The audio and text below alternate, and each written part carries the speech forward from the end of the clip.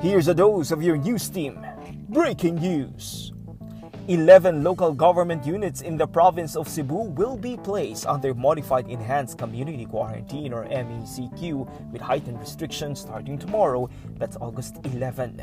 These are the towns of Sambuan, Sibonga, Argao, Cordova, Oslob, Liloan, Minglanilla, and Consolacion, including the cities of Talisay, Karkar, and Naga. This is a few days shy of the supposed end of the general community quarantine being implemented in the province of Cebu.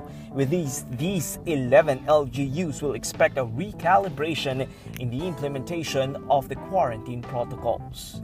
And that's the latest. Be refreshed, be updated. The News Team Break.